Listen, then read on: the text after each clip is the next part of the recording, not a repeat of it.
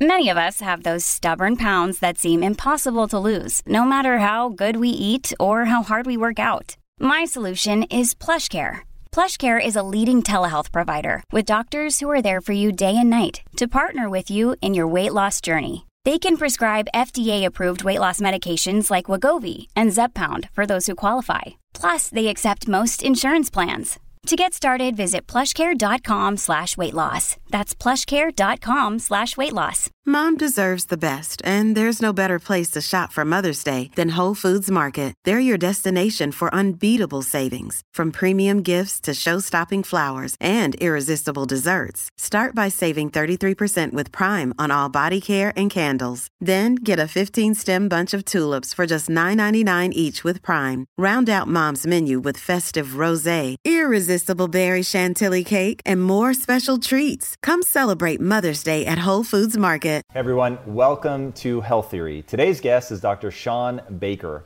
He's an orthopedic surgeon, record-setting powerlifter, one-time semi-professional rugby player, all-American track and field masters athlete, former nuclear weapons launch officer, and most recently, the guy known for popularizing the carnivore diet. And Shawn, that's where I want to start. So the carnivore diet obviously has gotten a little bit controversial. People are kind of weird about it. I'll say I do what I'll call a lazy man's carnivore diet. So I eat probably 90% of my calories come from meat, primarily red meat, some pork. What is it that makes a carnivore diet so controversial, and why do you still think it's worth trying? Well, I mean, first of all, Tom, thanks for having me on. I mean, the carnivore diet, yes, certainly is controversial because it goes against what we've been told from a nutrition science standpoint for the last, 100 years or so. If we tell people that, meat is really bad for us, which we've heard, particularly red meat, we've heard that for decades now. We've got people that are really only eating red meat. And what would you expect to happen to their health would be they would get very sick acutely or even over a period of time. But in fact, what we're seeing is quite the opposite. And I think that is something that rubs a lot of people the wrong way because they have a lot of personal investment in a different narrative. And I think that is why it's partially controversial. I think there's a sort of a comfort in saying that, everything in moderation and in balance, even though we can't really accurately define what those mean, quite honestly. But that's just sort of a platitude people put out. Well, I believe in a balanced diet. Well, when I ask people, well, what does that mean to you? And what does it mean to someone from another culture? They have very different definitions. And so we have to look at, I think, the full spectrum of human existence to say what is perhaps the ideal diet. And as humans, we're very lucky that we have a diverse capacity to eat a lot of different things. Doesn't mean, I would say that if you were to take people from 100,000 years ago and offer them to eat Doritos and Twinkies, they would definitely eat them. Does not mean we're designed for that. Yeah, that's really interesting to me. Are there cues that we can look at a human to see if we're a true omnivore and what that means?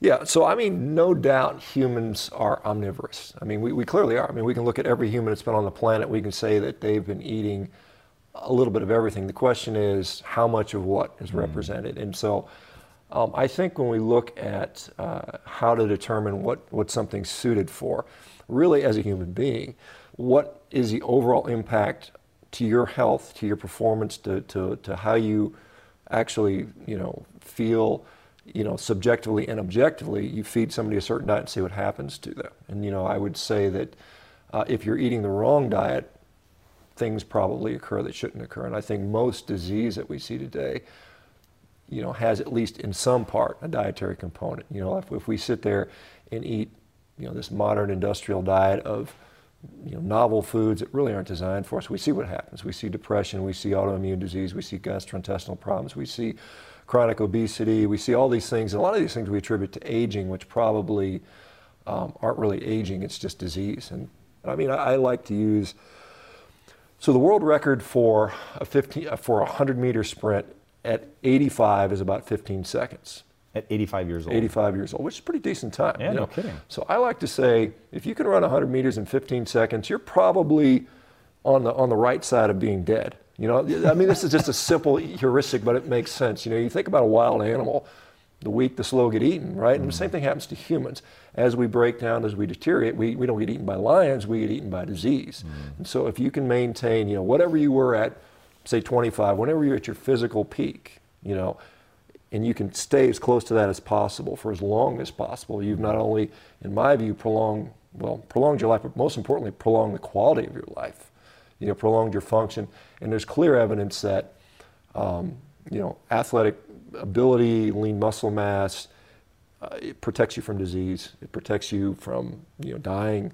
It allows you to function better. So I think it can be as simple as that. How old are you? 53. Okay, so talking about holding peak performance as you age, I know last year you set a rowing record, and you're going back to defend that again. So that's certainly very impressive.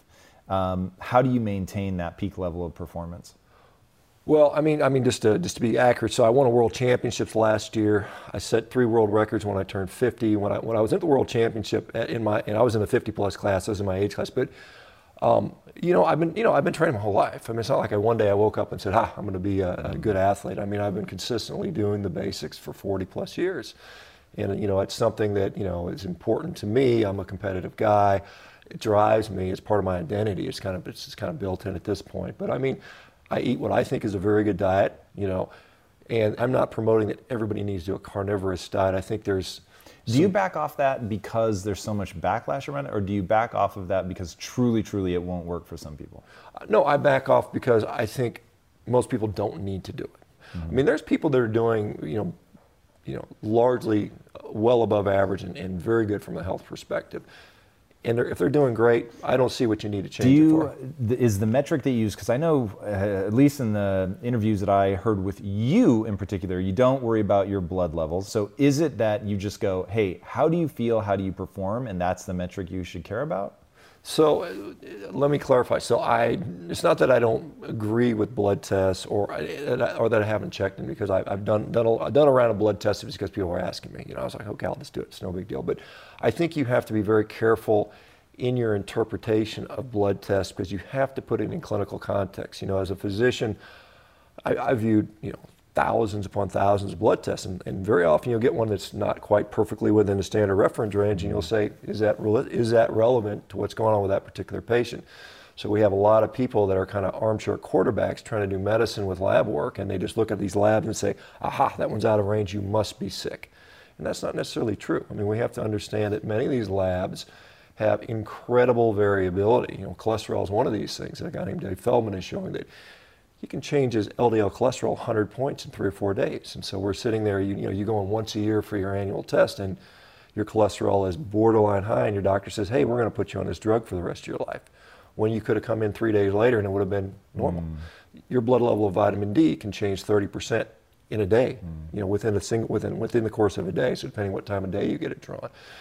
Things like cholesterol and all these other ones, they change so much. And so what you really want to know is what is going on chronically. And so I like things like coronary artery calcium scan. That's a cardiac test you can take by looking at the calcium in your heart. It gives you an idea. How do you run that test? So it's a CT scan.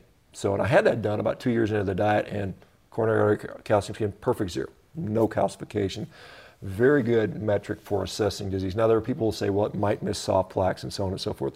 But still, the people that have no calcium have the least likelihood of having plaque or anything from cardiovascular disease.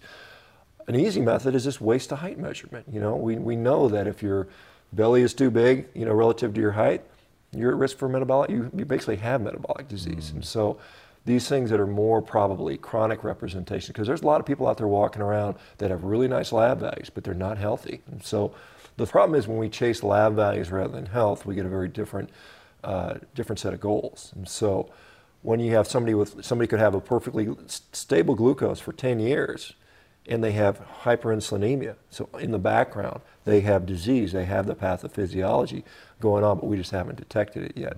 And so I think that's a bit of a travesty, quite honestly. So breaking out of that though, what should people be paying attention to? So things I've heard you say before. So okay, we've got waist to height ratio. You've got, if you're a guy, are you waking up with erections? You've got the calcification of the heart. Like, what are other things that we should really be paying attention to? I think insulin sensitivity is probably a useful metric. I mean, if you look at the relationship of pretty much every chronic disease and hyperinsulinemia, we see a pretty consistent relationship. Now, again, I sort of rally against associations because there's some problems with that. But in general, I think those things are important. Like I said, you mentioned sexual function. That's very important. I mean, it's some people laugh about it, but it's a very important part of health. Why is it important? I've heard it said that basically erectile dysfunction is a precursor to heart disease. Like if you're having vascular problems there, chances are that you have a bigger problem going on at the level of the heart as well. Yeah, absolutely. Some people call it a canary in the coal mine. And, obviously our male member is a blood dependent organ, right? We all know that. And so when you do have impeded blood flow, in any part of your body, it's probably occurring systemically unless there's some trauma or something like that. So we see that. So it is a concern for cardiovascular disease. So the fact that at 53 years of age, I wake up every day with an erection, indicates indicates what's going on with my heart, because, as I said, I had a coronary artery calcium scan of 0. What I'm doing athletically would also indicate good cardiovascular function. I don't know if you've ever been on one of these, if you've had CrossFit or something like that with the Concept 2s, they're very challenging from a cardiovascular standpoint. So that's interesting. So talk to me about exercise, heart health. Obviously, you're very known for talking about diet, but also, just standing next to you, you are a wall of muscle. So you clearly take care of yourself physically, you push yourself. I think people, like you said, that people look at aging as sort of this inevitable thing, but in reality, you've retained a lot of muscle mass. So 1, can we add muscle as we age? 2, why does that matter? And then 3, how do we do it? Yeah, so, as far as can you gain muscle, yes, you can definitely gain muscle pretty much at any age. There's studies in people in their 80s that have shown they can put on muscle mass. Now, the formula for that is pretty simple. It's adequate protein, adequate leucine, resistance training, either heavyweight or lightweight, depending on, you've got to stimulate the muscles maximally. And then for most people, it's some sort of caloric surplus. And you can get that through carbohydrates, you can get that through fat. But beyond that, what do you have to do? At this point, at 53, I like to make sure that, I spend some time dedicated to actually getting stronger in its basic compound movements. Some time spent, trying to build muscle to maintain that. It's not that you have to have huge, giant bodybuilder muscles, but having lean muscle mass, being in the top. There's a nice study at the Honolulu Longevity Study looked at strength in midlife. People that were in the highest quartile for strength had a 250% chance increase of making it to 100. Whoa. So it's so important to do that. It's almost as important as genetics. What is it? Muscle mass, muscle density, the ability to contract the muscle? Because I've heard you say that it's not necessarily size, it's strength. Yeah. Is it that they didn't make a differentiation between strength and size? Because if I really think at just a biological level what's going on, it would seem like if you get really sick, that there are amino acids and things you're going to go down and strip from your own muscle to recover from that. And if you have no muscle to strip, then you're just done. But that would lead me to believe that size would be pretty important. Yeah, so there's a clear correlation between cross-sectional muscle area and strength. Oh, that's being challenged. We're seeing some research showing that you can be very strong with relatively smaller muscles. So I think ultimately when we look at the longevity, it's really strength and really strength to size ratio that's important. So you want to be lean and strong. And I think with strength comes function. So function for one is important. When we lose some of our independence for walking, again when we get to the end of life, we see people that lose some independence with walking, and strength plays a big role in that. There is, it's not that it's not that there's no relationship between strength and size. So there is some, but the research has shown that strength, and I think quite honestly because most of it is looked at older people. Older people are typically not bodybuilders, and so we're not looking at Mr. Olympia versus the puny guy. We're looking at kind of normal people, a normal distribution. We can say these kind of normal people, the ones that are on the stronger end of the spectrum, do better than the people that aren't. And so when we see you don't have much physiologic reserve, particularly muscle mass, when we do get struck with disease, cancer, infectious disease, something like that, not having that sort of buffer that the muscle provides tends to produce a worse outcome. Yeah, that's super interesting. I want to go back and walk through the lineage of how humans end up here. So the evolution question. So one day I was thinking about, okay, where do we fall on the spectrum of what we should be eating and all of that? And I was like, all right, if we share a common ancestor with monkeys and chimpanzees, gorillas, whatever, obviously gorillas chew a ton. Like, they're all about leaves. I know that chimpanzees actually get some percentage of their calories from killing other animals, not the least of which being other chimpanzees. So how much do you think is there truth to we came down out of the trees as food became more scarce, as we started turning into hunters, we find cooking, all of that stuff that allows us to grow the bigger brain? Like, what was that sort of rough step-by-step process that you think led us to being the omnivores that we are? Yeah, so if we go back even further, there's research now that shows that the very first animals, the very first multicellular animals started out as carnivorous animals. And you think about it, when you're trying to build structure, it's very easy to take like and build like. And so when we go to different sort of building materials, it becomes less efficient. You have to have specialized adaptations. And so going back about 800 million years, the very first animals appear to be carnivore. And most of the animals that have ever been on the planet have been carnivorous. So an herbivore is a really specialized adaptation. Grasslands evolved about 100 million years ago. So we started seeing the first larger herbivores come in then. But if we go back to primate evolution, about 25 million years, we've had, monkeys, and eventually, the ones that are still remaining, the bonobos, the chimpanzees, the gorillas, they've had 25 million years of evolution to try and develop increased brain size, and they've been doing it on a fruit-based diet. It has not worked. It has not, they've got 25 million years of trying it and it doesn't work. And so something had to change to allow the differentiation into what we are now. And so if we look back in the global climate record, starting between 5 and 3 million years ago, we saw a dramatic shift in what happened with global temperatures. And so we went from a lush tropical environment to a very much a colder savanna, type situation, grasslands. And so if we look at, what humans and pre-humans were experiencing, it was more kind of Canada and not Costa Rica. So we've got this situation where the food supply is very different. And some of the early, hominids tried to make it on a vegetarian diet. There were things like Australopithecus robustus and boisei, and they just went extinct. And so because they couldn't survive in the environment. And so we've had, in human evolution, there's all kinds of humans that evolved. And what occurred was, as we grew this bigger brain, it required a more and more efficient, effective, caloric-dense fuel source, and that was animal fat.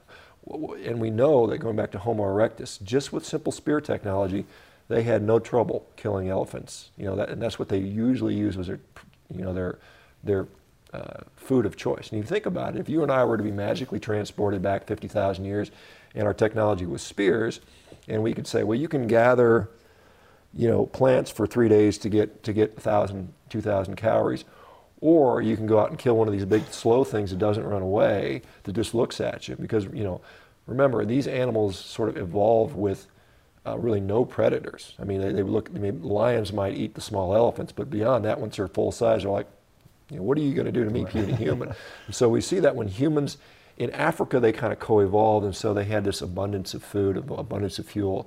It helped them to grow that bigger brain. I think that's what occurs. And if we, with comparative anatomy, if you look at another primate and we look at their digestive tract, humans have, on an anatomic basis, looking at what the hardware is, not the software, but the hardware, 17% of our digestive tract is able to ferment.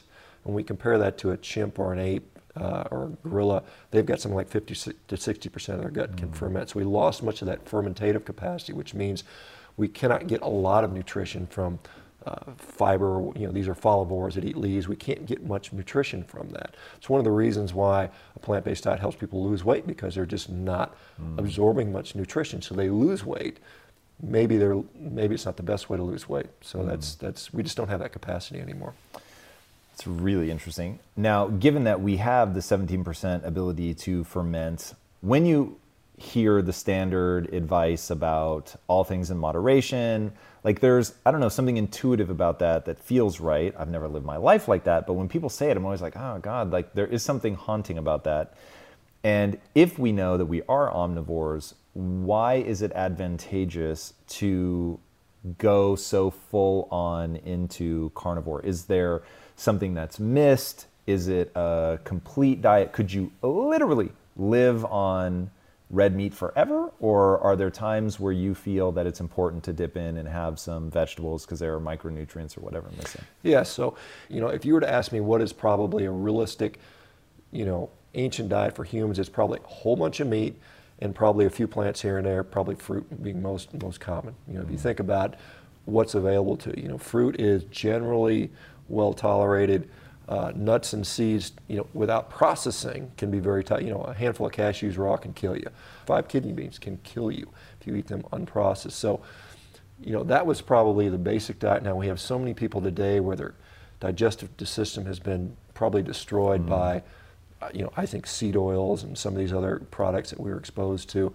I think that compromises people so they don't, tolerate other foods. Why do you think seed oil is the big problem? Well, so there is some research. There's a group out of Hungary called the Paleomedicina Group, and they've looked at gut permeability. And there's a concept called leaky gut. So normally our digestive tract, we eat the food, we absorb things we want to take in, and we don't allow anything else extra to come in there. There's some degree of permeability that's normal, but we get this exaggerated permeability that occurs when we're exposed to certain foods.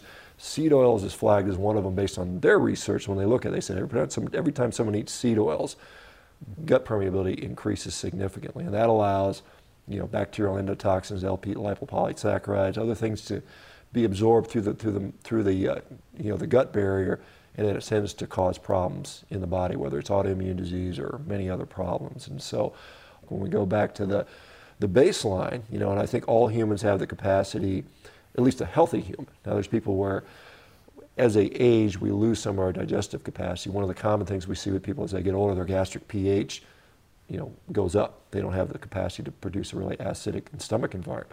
Humans have among the most acidic stomach environments on the planet compared to almost any other animal. We are on par with things like hyenas and vultures, which were scavenger animals. And the thought is the reason we developed that is because initially when we were an Australopithecine or something like that, we scavenged meat, and that meat was probably sitting out for a while. It was probably heavily contaminated.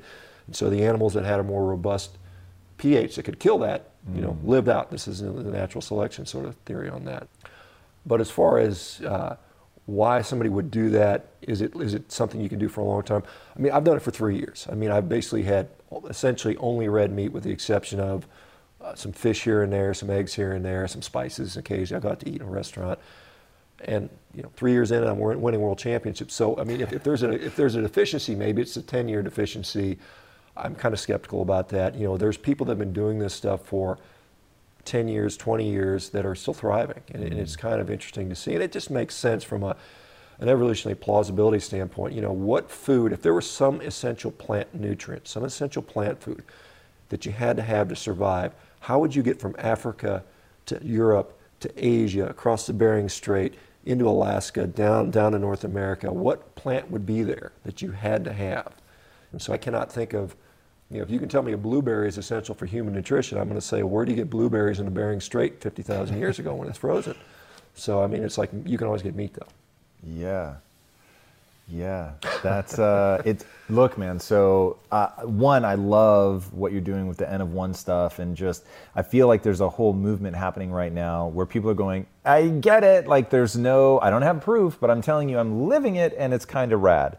So I partly because of well, actually, let me back up. So used to be 60 pounds heavier, but not in a good way, all just fat, a little bit more muscle in fairness. But mostly in putting on muscle, I was on a seafood diet. So if I saw food, I ate it. I've been on that one. Yeah. And it was actually, I was eating so much, I hated eating. It was just, but I didn't want to miss a second to put on muscle. So I ended up putting on a lot of fat. And I decided, okay, I'm going to get lean. And I did. I got very fucking lean. And I did it by basically rabbit starvation. So I was eating very high protein, probably 85% of my calories came from protein. I tried to keep my carbohydrates to 0, and I tried to keep my fat to 0. So the 15% was like shit sneaking in, right, just because I couldn't not. Yeah, you can't just eat the chicken breast. But I got as close as I could. And I did that for 2 years. I got shredded would be an exaggeration, but I got very lean, 6-pack abs, the whole 9. And it was miserable. I hated my life. I was hungry around the clock. And my wife and business partners pulled me aside and said, you no longer have a personality. And I was like, wow, I really need to take this seriously. And the big thing was, and I'd struggled with this my whole life, so I didn't make the connection, unfortunately. My wrists hurt so badly that even in my 20s, I was icing them every night. And I iced them every night for about 15 years. I iced them so much that I had what looked like burn marks on the back of my wrist. And that was misery. And then I met Peter Attia and Dom D'Agostino, and they said, man, this whole keto thing, you need to be eating fat. And I just could not wrap my head around that. I was like, it's called fat. It's going to make me fat. Like, I'm not going to eat this stuff. They're like, don't be a dumbass. Eat it.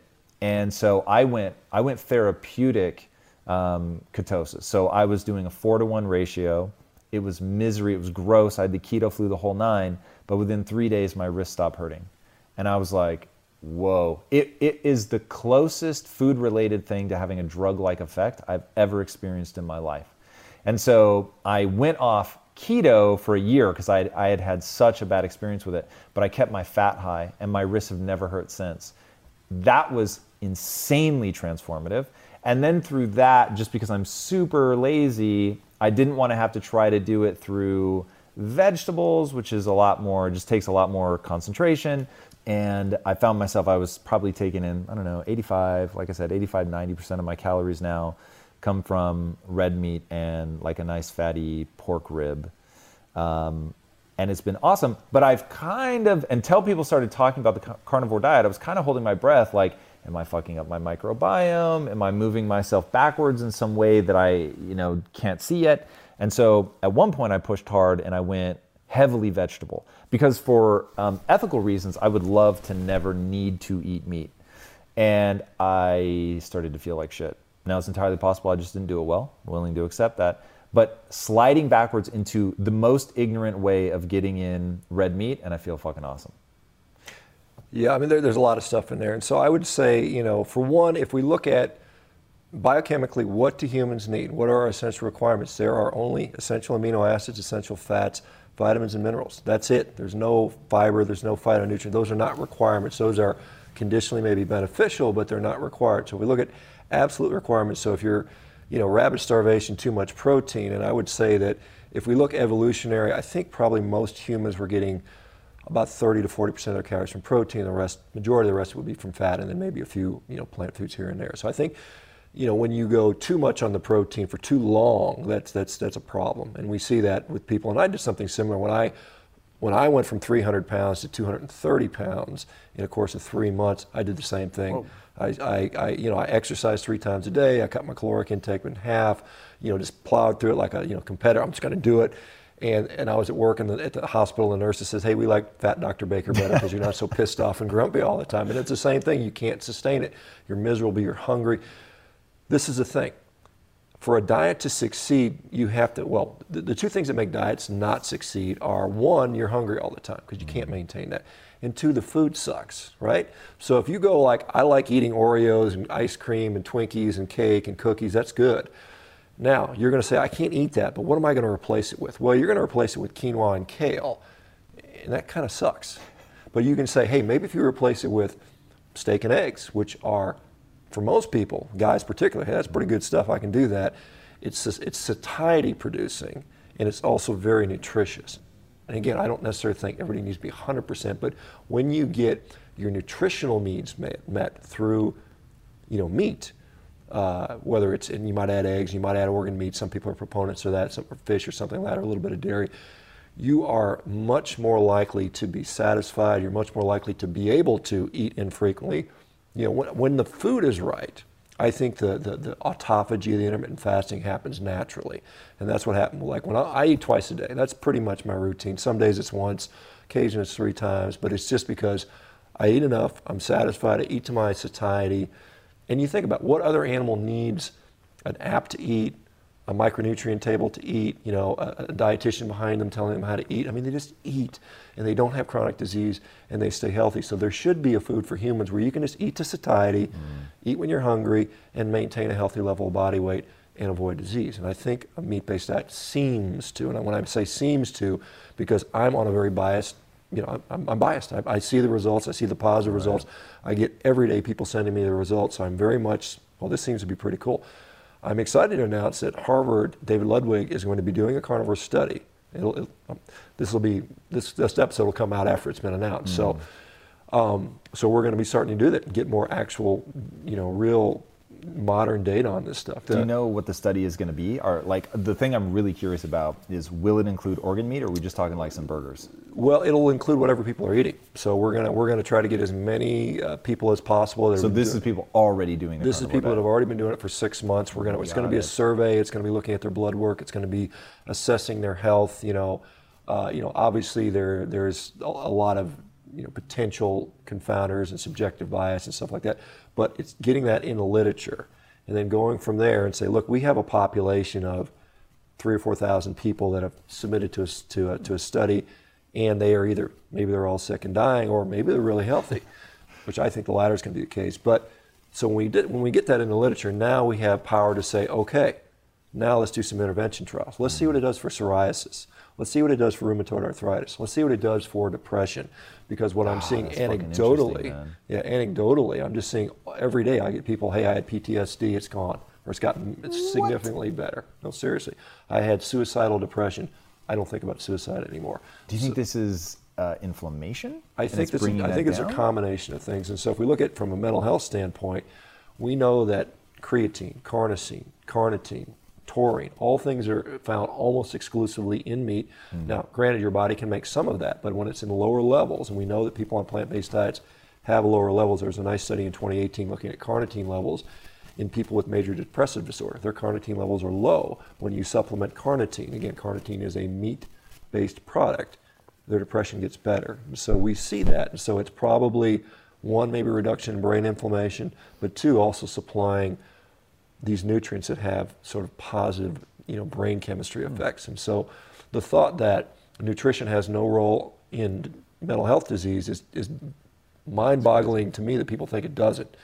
I mean, how could it not? I mean, your brain is just an organ like any other organ in your body, like your liver is. It's subjected to the same environmental, goodness and badness that everything else is. And so why nutrition wouldn't have an impact on brain health?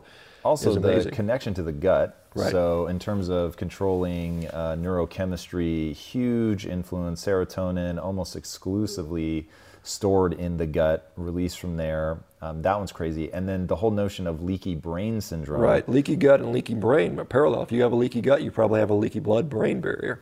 Yeah, that does seem very striking that people would push back on that. One thing I want to know, so like I said, I do sort of a lazy man's carnivore diet. You're the first person I've heard talk where it's like, hey, you're not pushing organ meat really hard. You're even saying, like maybe grass-fed's a bit better, but like grain-fed's a lot better than going out and eating a Twinkie. So do I need to eat organ meat? Because I really don't want to. Yeah, so it's kind of interesting. So I know there's people that disagree with me, and like I said, my whole sort of belief system is, let me see what the results people are actually having. The way they feel, or blood levels. Well, like all of it. Because the results are, generally, are you reversing disease? Mm-hmm. Are you improving body composition? Are you, can you subjectively and objectively say you're healthier? But what if you're already healthy? Like, I'm a healthy dude. I've been living a healthy lifestyle since my mid-20s. So I'm not going to be the guy where you see some massive swing. I will say, from my rabbit starvation, my doctor loved it because my cholesterol was in the fucking dirt. Sure. But I felt like death. Right. So that was not fun. Yeah, that's a great example of great labs, but feel like garbage. Right. So that's what I'm trying to figure out. Like, so a guy like me, what should I be paying attention to? Because, like I've heard you say many times, we're never going to know if this is going to make you live longer, right? That is an experiment that takes an entire lifetime. Right. So I don't fucking know, but I want like the best guess. So actually, while I guess it makes people like sort of giggle under their breath, but okay, erection. Like, am I waking up with an erection or not? I love it. That's a metric. Yep. How do I feel psychologically? A metric. Waist to height ratio, metric. Like, I want to know, like, what are the things that as doctors get educated, what should they be looking for to know whether to assign somebody a carnivore diet? And then what should they be looking for to know if the carnivore diet is working? Right. So I think, we have such a sick society. There was a study came out that said 88% of us are metabolically unhealthy. 88? So 88%. There's only 12% of Americans that fit a criteria of normal metabolic health parameters. So we've got this is why this is so important. We have such a disaster, and it's only going to get worse. And the problem is, with this, obesity, diabetes epidemic, that will turn into a dementia epidemic, and that's impossible to take care of. But so when we look at, you, the healthy guy, so I would say now you're at performance. It's like, how fast can I run a mile? How fast can I run 100 meters, right? How much can I lift? What's my body composition like? Am I waking up with a boner every morning? Am I, where am I doing? Do my joints hurt? Does my back hurt? Those are the things that really matter to you. You could care less what your LDL cholesterol is. If it's 75 and you feel like garbage, it's like, I don't really care about that. I want to feel and perform and do well, subjectively. So that's part of my life experience, right? The thought of,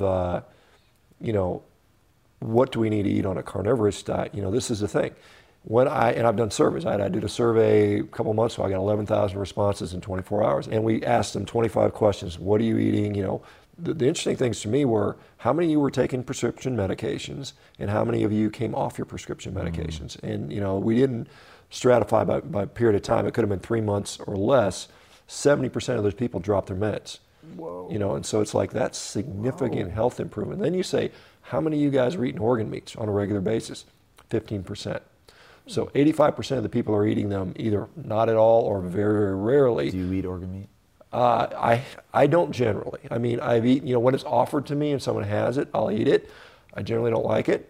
Are you eating it because you're just like hedging your bets? No, I eat it because I don't want to offend the person that cooked it for me. I'm not eating it because I'm worried about some deficiency. Right. I mean, again, if you look at the people that have been doing this diet the longest, the pioneers, the guys who've been doing it the 20, 21 years, they just eat steaks and ground beef and they're fine. All right, here's a random question for you. So, watching a documentary on wolves, the alpha always gets to eat the liver, I think it is.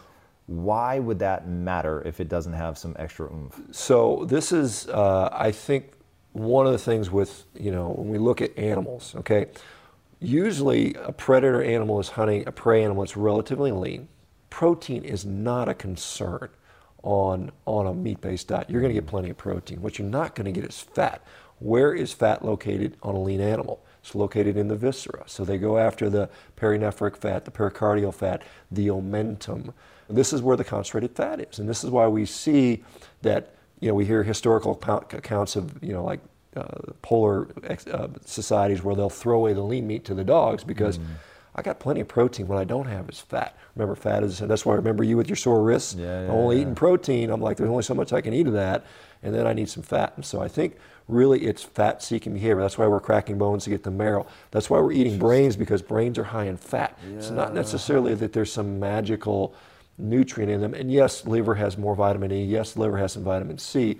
But I don't think, again, I don't have scurvy. I haven't had vitamin C in any significant quantity outside of what I get in steaks in 3 years. And scurvy is a water-soluble vitamin. I would get symptom within a few months, and then I would get sick. And so we're not seeing that. Now, some people, some people feel better on that. And I think some people that are particularly vitamin depleted, that's probably a good strategy. And I think some people, I think you just have to experiment. Like if you sit there and choke down a liver because you don't like it, say, I'm just doing it out of my duty. And you say, I notice no improvement, or maybe there's some placebo effect where you notice something for a little bit. If you don't notice it consistently, maybe you don't need it. Yeah, agreed. I can't let you go without talking to you a little bit about the military. Your experience is all over the fucking map. It's so fascinating. Like, looking at you, I'm expecting a meathead, but you're not a meathead. You're a surgeon. You've served in the military, nuclear launch officer? Yeah. I used to be in charge of hundreds of nuclear warheads. Back in the Air Force. Yeah, I used to be the guy that. If you guys saw the movie War Games back in the day, I was one of the guys who was down. Did you want to be that guy? It was kind of funny. So I was in medical. I went to college, University of Texas. Went to medical school. Got roped into playing rugby. This guy named Paul McCartney, who was not the Beatle, but he had a gym. So he said, you need to play rugby. And so I started playing rugby, and then I liked rugby, and I ended up being pretty good. I got selected on the Western U.S. team and the All-Texas team, and then I got recruited to play in New Zealand. So I was like, I'm in medical school, and I was like, fuck it, I'm going to go play rugby in New Zealand. So I dropped out of medical school, much to the chagrin of my medical school professors. They're like, you're a good guy, why are you doing it? I was like, man, I want to play rugby. So I went there, and then I went into the military as a nuclear weapons officer when I came, so I could continue to play rugby for the military. So I played up until I was 30, and during that time, my day job was nuclear weapons guy. So this was just simply something to do while I played rugby, right?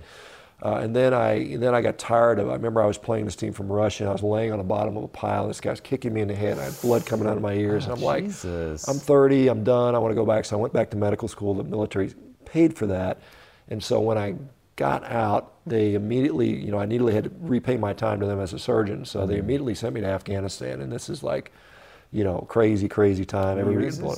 This is 2007. Wow. Yeah, so 2007, middle of Afghan war, and it was just all day long, every day, trauma, constant trauma, people being blown up, the worst injuries you could possibly see, little kids, We took care of Taliban, we took care of, the good guys, the bad guys, the civilians. I mean, it was just nonstop. It was every single day. How do you deal with that? Like, how do you compartmentalize the trauma? Like, even just hearing someone scream, I've got to imagine, being back and hearing someone scream would bring that back. How do you frame that? How do you get that? Yeah, I mean, it was such a unique situation. I mean, combat trauma is just not a normal. I mean, the closest thing I ever saw as a physician was a refinery explosion where we got people again blown up or a train accident. But I mean, generally it's so out of the normal realm of my existence. I don't associate anything normal day to day with that sort of stuff. I mean, and when we were there, it was like all you did was sleep, wake up, eat, operate till you got tired, try to get some sleep, sometimes operate in the middle of the night, and occasionally exercise. And that was it for constantly every day. And you're just exposed to that. And after a while, you kind of become a little bit immune to it because it's like, oh, another guy whose leg's blown off. We're used to that. I remember when I first got there, it was kind of sad because I flew in through Kyrgyzstan. We unload our stuff. We're sleeping in this giant hall, like 300 guys on cots. We go in, we hook up with the Army, we were the Air Force, we were relieving the Army guys. And the first time I was we got to go work. And we get in there, and the first thing I see was this he's like a 23-year-old Canadian kid, both legs blown off above the knee. Special ops guy, full beard, because they can wear full beard in special ops. You're just thinking, holy shit, welcome to the war. This is a real life. And it just never stopped from day one. It was just constant trauma.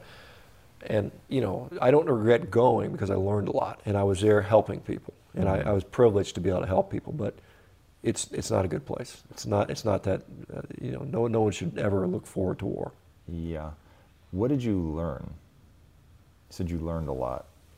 Well, I mean, I learned how to improvise, think fast on my feet, because when you're, as an orthopedic surgeon in the U.S., you're like, I need this, and you get all the equipment you need. But there you're like, I need a screw that's 44 millimeters long. Like, we got a 65 and a 20. Which one do you want? So I mean, you don't have the right equipment, the right materials. You're just trying to figure out how to do the best you can with what you have. And so it's and it's the unpredictability. There's a lot of when I was operating as a U.S. guy, I was like, my goal was to make surgery as boring as possible. It's like routine, everything the same way over and over again. That's what you want. Over there, it was like, you don't know what you're going to get. You don't know if you have the equipment. We ran out of saline. There's no water. We're doing a surgeon. We don't even have saline to rinse wounds or wash our hands. I mean, what are we going to do? And you just don't have a choice. And so sometimes you learn that you can do a lot more than you think you can. Yeah, that's really just incredible. Like, I can't imagine how that begins to shape the way that you think. Did it change at all the way that you think about people, about humanity, about your job?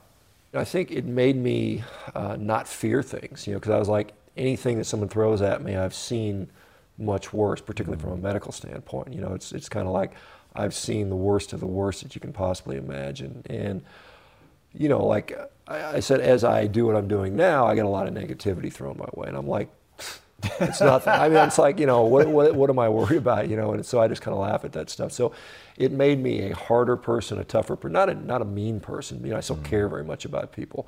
But at the same time, I'm kind of, imbued with this resilience to, keep forging ahead despite what seems to be a lot of opposition. Because I think what I'm doing obviously is controversial, with regard to diet. There's a lot of pushback. There's a lot of status quo that does not want to be disrupted. There are a lot of people that are happy to provide you with pills for your various ailments and illnesses and manage your disease, and that's a $1 billion, trillion industry. And we're all thankful that there's medications that may help us in a certain situation, but we would much rather not have them in the first place. Yes, very much so, which leads me to my last question. But before I ask that, where can people find you online? So I am active on social media. Instagram, it's Shawn, S-H-A-W-N, Baker, B-A-K-E-R, 1967, which is my birth year. I'm on Twitter at SBakerMD. I've got a YouTube channel, just Shawn Baker. And so it's important. We're starting a company. It'll be out by the time this comes out, called MeatRx.com. It's going to be a giant resource for people that are interested in learning more about diet, all the scientific references that support this. We're going to have some coaching component for people that want to have some support as they do this, and so that'll be something that I'm pretty excited about. And then, of course, books coming out. It'll be out by the time this episode's out. Carnivore Diet by Shawn Baker, and knock on something that it does well. Nice, man. That's exciting. So to the end that we would much rather just not get sick than have something to treat it, what is one change that people could make that would have the biggest impact on their health? Yeah, I think ownership, taking ownership of your own health is probably the biggest thing people do, because too many people outsource their health to other people. And I mean, and I'll speak it as a perspective as a physician. Yeah, I want to help you, but I don't have as much invested in your health as you do. So you have to take ownership of your own health, and you have to be willing to see what actually works for you. And so I think we have to step outside the box and say, what is actually helping me? Be objective about it. Measure what's important to you, not what's important to somebody else. Measure what's important to you, because ultimately you've got to live in that space. You've got to live in that body. And if your labs look great but you feel like garbage, there's something still wrong. So you have to be willing to be your own, guide for some of this stuff. I love that. All right, guys, I couldn't agree with that advice more. So take things into your own hands. You should be doing an experiment on yourself. You should be figuring out what works for you. It's always interesting when people are so even-keeled, that have clearly a strong belief about how things should be, but can also say that, hey, at the end of the day, it's going to be up to you. Try it, see if it works for you. If it does, great. If it doesn't, move on and try something else. And speaking of trying something else, if you haven't already, be sure to subscribe. And until next time, my friends, be legendary. Take care. Hey everybody, thank you so much for listening. And if this content is delivering value to you, please go to iTunes, go to Stitcher, rate and review us. That helps us build this community, and that is what we are all about right now. Building this community as big as we can to help as many people as we can, deliver as much value as possible. And you guys rating and reviewing really helps with that. All right, guys, thank you again so much. And until next time, my friends, be legendary. Take care.